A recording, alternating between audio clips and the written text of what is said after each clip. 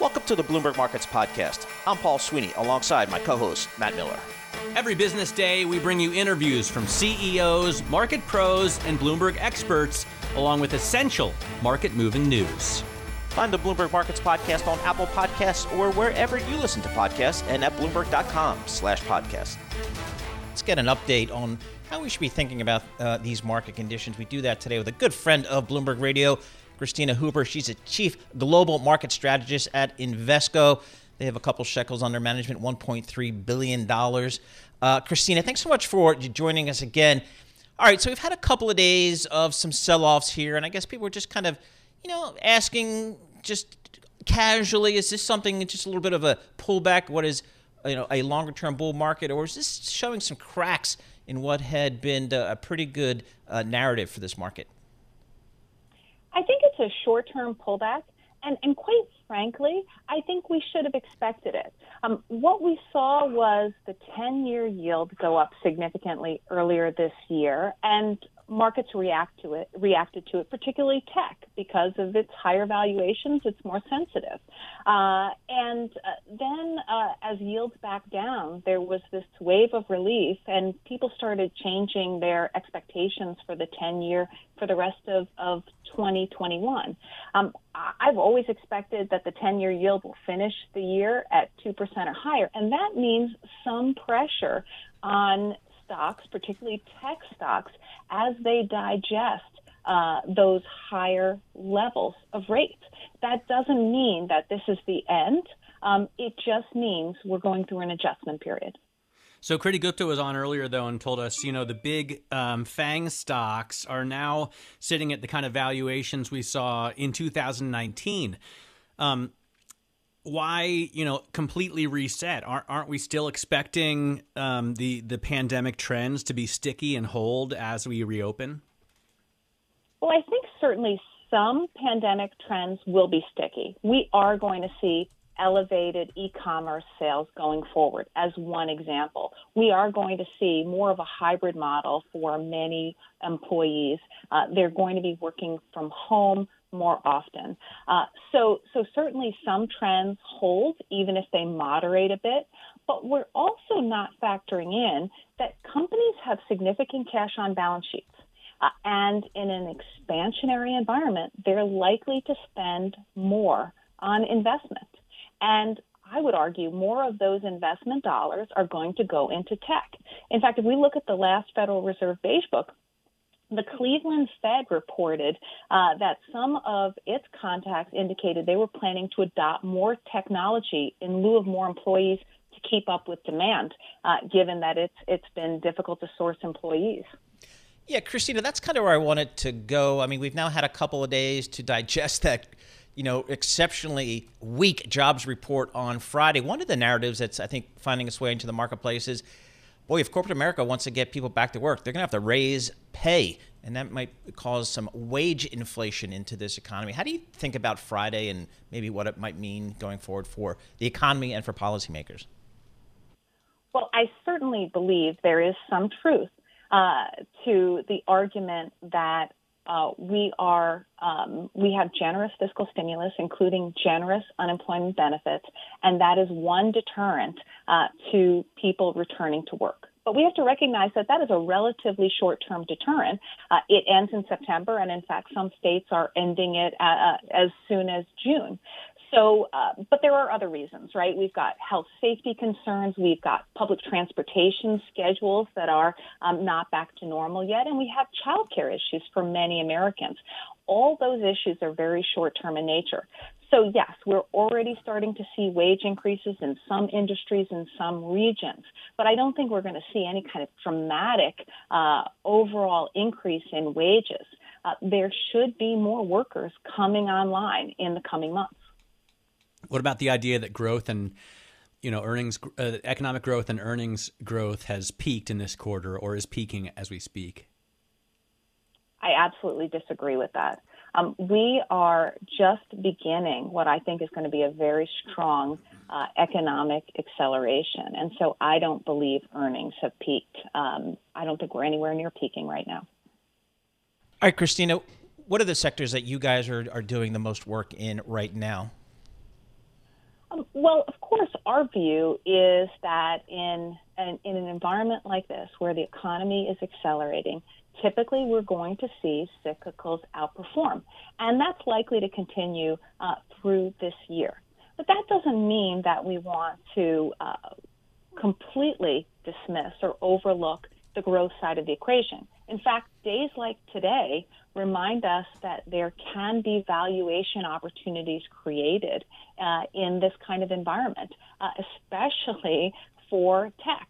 Now, are we now at a point where tech is a screening buy? No. But it certainly looks more attractive today than it did look a few days ago, and it could look more attractive in a few more days. So for those with a long-term investment horizon, which I hope that everyone has, this could be an opportunity to pick up some really attractive names at lower prices. How important is it, by the way, that Biden gets his infrastructure, his spending plans through? Well, we certainly already have a very robust environment in terms of fiscal stimulus. If we look at the U.S. now versus how much we saw in the way of fiscal outlays during the global financial crisis as a percentage of GDP, we're doing much better now. So it's not as important, but it would be nice to have. Christina, thanks so much for joining us. Christina Hooper is the chief global market strategist at Invesco with more than $1 trillion, more than $1.3 trillion under management. This is Bloomberg. Let's get over now to Mark Nelson. He's the CEO of Tableau, which can hardly be considered a small cap. They were bought for more than $15 billion by Salesforce back in, I think, 2019, right, pre-pandemic was that deal. Mark joins us on the future of enterprise technology and how analytics can transform business. Those are kind of jargony taglines there, Mark. But what are you really doing to change the way people work day by day? Yeah, thanks for having me this morning. So our mission here at Tableau has always been to help people see and understand data. We're at a point in the universe where the ability to gather data, store data, process data, and then look at it and make decisions from it has really introduced something that is as transformational as the microscope or the telescope. It really lets you see things about the world around you that have kind of always been there, but you've never had the ability to see it. And our mission is really to provide a tool that lets people work with that data, understand that data, and answer questions in their day-to-day life, not just analysts, but every knowledge worker as they're doing their jobs, being able to see the data that's relevant to them, understand it, and make decisions based on it. Mark, how has your business of Tableau, how did it change during the pandemic? Has it been materially changed during the pandemic? Of course, they got bought. Yeah. Exactly. Yeah, well, so two separate questions that I can talk about. So during the pandemic, like the last year has made every business go through a digital transformation if they weren't already. And the heart of every digital transformation is a data transformation. Things have been changing so fast in the world, and for every business, the businesses that have thrived have been the ones that have been able to empirically measure what's going on in their business and just react to it so much faster. That need to be able to see, understand, and react and make decisions based on data has been huge. And we've really seen that for our customers everywhere from, customers who are quickly adopting a digital model and e-commerce to those dealing with the front line of the pandemic and trying to get out COVID data and trying to validate vaccines. On the acquisition, the combination of Tableau and Salesforce together is like putting peanut butter and chocolate together, right? Like you take the amazing Customer 360 application suite from Salesforce that works on and generates some of the most valuable data for a business, and Tableau that lets you see and understand that data and get answers from that data. And you just have this ability to do things you were never able to do before, to really get a sense of your business and a sense of where your business is going that you were never able to do before. So those two things, temporarily related, but have been great.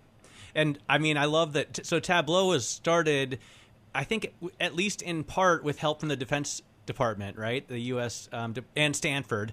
Obviously, everything starts at Stanford. But Mark Benioff calls the company his brother from another mother, which I think is pretty cool. And now you're helping to try and attack the racial inequality problem, the sort of diversity and inclusion problems as well. How's that work? Yeah, for sure. So data is so useful on helping with these large societal problems, right, that are so emotionally charged and can get wrapped up in a whole bunch of things. Data is our superpower, right? What we bring to that is the ability to, really look at data and understand it to help understand what the problems are, what solutions can be found for these, and how effective those solutions are. And so during this, we have launched the Racial Equity Data Hub, along with our partners like PolicyLink, to really provide data and to do a couple of things. One is to democratize access to that data, so a whole bunch of people can help work on these really hard problems. To de-aggregate that data so that you can really get down to which groups are really being affected by this, and then ultimately to be able to let people see data about these problems. So again, we can help find solutions and measure the efficacy of those solutions as they're implemented. Thanks so much for joining us. We really appreciate it, Mark Nelson, CEO of Tableau. Talk to us about enterprise computing, particularly as during this pandemic, there's been such a digitization of so many businesses, more than before. And of course, that generates a tremendous amount of data, and that it generates demand and a need for management teams to get a real handle on that data and what it means for their businesses. And the good folks at Tableau help with that. Now let's bring in Brad McMillan. He's the Chief Investment Officer at Commonwealth Financial Network. They have about $233 billion in assets under management. And let me first ask you about this. I think the word sell-off has been overused a little bit. Certainly, markets are down 1.5% on the Dow and the S&P. They were down yesterday as well. Does this look like we're going into a correction to you, Brad? Or how do you judge what is mostly really a big tech slump? And I think that's exactly right. The tech companies have gotten ahead of themselves a bit. They're pulling back. I don't think this is anything out of the ordinary. There's a lot of talk about inflation going up, but this isn't really news. There's nothing news out there. So I think this is just normal action. I don't think this is the start of anything worse. All right, so where are you, Brad, in terms of where you're looking to allocate capital here? I mean, in the equity markets, it's that pull and push between, I'm sticking with those big cap growth names. They've worked so well for me since the financial crisis, really, if you think back that far. Or do I play that rotation trade, that reopen trade? Where are you kind of looking these days? I think the rotation trade makes a lot of sense. Not that the big, tech mega caps aren't going to do well. Of course they are. But that's what investors expect. What you want to do is play where investors aren't looking yet. So when you look at financials, for example, you have banks that are all of a sudden starting to make money, and as the economy reopens, they're going to be in a position to make more. You look at housing, yes, that's a story that's gotten a lot of press, but the millennials are moving out to the suburbs in a big way. In other words, let's skate to where the puck is going, not to where the puck is, and that's the rotation trade. What do you think about the banks? They're on the upside today, and they've had some momentum lately with the cyclicals, but we're not getting any indication that rates are going to rise within the next couple of years. And when you look at the bank's business model, historically that's been a red flag, no question. But then when you start to look at banks and financial service firms more generally, they're moving away from interest rate-driven revenue generation. They're moving more towards fees. And as you move to a more productized financial economy, some of the biggest financial platforms, the major banks, for example, are uniquely positioned to start to change that business model. And I think that's exactly what you're seeing. So not only will it be a more reliable revenue stream, it also frees them from the tyranny of the interest rate cycle. Now, that story's not done yet, but that's where they're headed. I think that's part of what's driving this and taking it away from the interest rate story. Brad, one of the concerns out there is taxes and how this tax scheme in this country may change going forward, both at the corporate level and at the personal level. How do you think about that? Well, I look at it this way. If you look at the Biden tax proposal, some of the analyses I've seen says that, okay, that could hit S&P earnings somewhere between 5 and 10%, depending on sector. Okay, fair enough. And, if you just kind of straight line that could knock some points off the market. But again, that's not a big deal in the broad scheme of things. And when you start to think about what's actually going to happen, which probably isn't what's proposed, and then you start to compare that with the time frame and how earnings are likely to increase over that time frame, I don't think there's going to be a material impact over time. There might be a glitch, but we got a lot of cushion here to absorb that if it happens, and it hasn't happened yet. What's the biggest headwind? What's the biggest risk that you're watching out for?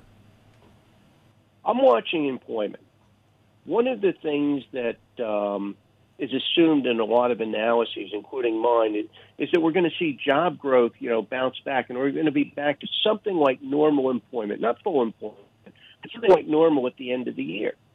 But one of the things that came up with the most recent jobs report, I look at the number. I'm not worried about the number because a lot of that is seasonal adjustments. And if you look at the non-seasonally adjusted numbers, we're right on track. So I'm not worried about that. But one of the questions is, are people really willing to go back to work? And I think that's something that a lot of us, me included, haven't thought about enough. So job growth is going to be the key for the rest of the year. Are you concerned about wage inflation coming into this economy? Not really. And the reason I say that is when you look at wage inflation, first of all, it's been depressed over the past couple of decades. Yep. So, I think some catch-up here is, frankly, overdue. From an economic standpoint, you'll hear a lot about the effects on inflation, which I don't think is necessarily the case because we don't have the transmission mechanisms like unions and wage price agreements that we had in the 70s. Right. But more to the point, that money is going to be spent. That's actually going to be additive to growth. Those people are, by and large, going to spend the money, and that's going to help. I think it's a good thing. All right, Brad. Really appreciate it. Brad McMillan, Chief Investment Officer for Commonwealth Financial Network, giving us his thoughts on the market still long that rotation trade. I want to bring in Margaret Franklin. She is the president and CEO of the CFA Institute. And so many of our listeners, Margaret, are CFAs or want to become CFAs. It's great timing to have you on because yesterday I was talking to a younger CFA, and of course Paul Sweeney is himself an older CFA. I was wondering, has the test gotten harder? Are you making it more difficult? Well, I think it depends on what you've been focusing on and how long ago you wrote it. Of course, the test will seem a lot harder if you wrote it 20 years ago, just because of the very nature of the capital market. So the quality and rigor are consistent, but they do match what's going on in the market. So I know I would have to study pretty hard for the exams today, irrespective of already having my CFA charter. Margaret, I want to talk about a topic that's become much bigger part of the investment process, and that's ESG investing. You look at the environment, social, and governance here. How does the CFA Institute think about ESG and making sure that, its charter holders, know what they need to know? Well, you've touched on something that has been important for about the last 5 years of note, but has been accelerating since Davos in January 2020. And this is an excellent example of what is now required of all investment professionals, which is lifelong continuous learning. Anybody 5 years ago wouldn't have had the ESG skills, broadly speaking, that are required now from a portfolio perspective. So in addition to the CFA charter, we have launched this year the ESG certificate. It was created by our CFA UK Society, and we've taken that global in the last 2 months. And it really enables investment professionals to have the skills necessary to think about ESG, incorporating them into their portfolio, security selection, and meeting client needs. So that's one aspect of. Hang on, is that another year of study then, or can CFA perspectives earn both at the same time? Anybody can write it, and you can do it concurrent, although I want to hear from those who are actually doing both at the same time and the tips and tricks that they're doing for it. Anybody can write it. In fact, the experience with it initially has been that it's a lot of non-members and non-charter holders that are writing it, and that really speaks to the very pervasive need for it. We had conducted a study of 1 million LinkedIn profiles, and in fact, really less than 8,000 people out of 1 million had listed ESG skills. And then we simultaneously did a look at 10,000 job postings, and of that, almost 30% were looking for those types of skills. So we know out there that there is a real supply and demand gap, and we think that this ESG certificate does a really fabulous job of meeting that. Margaret, I know May 18th, the Alpha Summit is going to take place. You're going to be part of that. Tell us about the summit and kind of what are some of the key topics you all plan to tackle there. Well, it's very exciting. This is our annual conference, which will be virtual this year for investment professionals around the globe. They will be live conversations on a broad range of topics, and they're led by really change makers in the industry. So to just leverage off the conversation we just had, we have our net zero carbon emissions conversation that will be with a panel of 3, but most notably Mary Robinson, the former Prime Minister from Ireland, and Special Envoy to the UN on climate, is going to be part of that conversation. And in our preparation for it, one of the things she said was this is the most important year coming up to COP26 in probably one of the most important moments in time for humankind. And so it's really getting the right people at the table for those important topics. We have Hiro Mizuno, who is UN Special Envoy on Innovative Finance and Sustainable Investment. And of course, he's just come off of being the reformational Chief Investment Officer for the world's largest pension plan, the Japan GPIF, and a really provocative thinker, very vocal on how to implement portfolios with a climate aspect to it. We've got Michael Lewis speaking. I was going to say. Yeah. So, he speaks about every few years when he's got a good provocative book out. He's articulate, he's entertaining, and he holds no punches at all when he is speaking to this particular audience because, again, it's investment professionals and capital allocators. Yeah, absolutely. And we're starting to see, Margaret, issues pop up about compliance, know your customer. Again, we're starting to see almost great financial crisis style issues, not that prevalent, of course.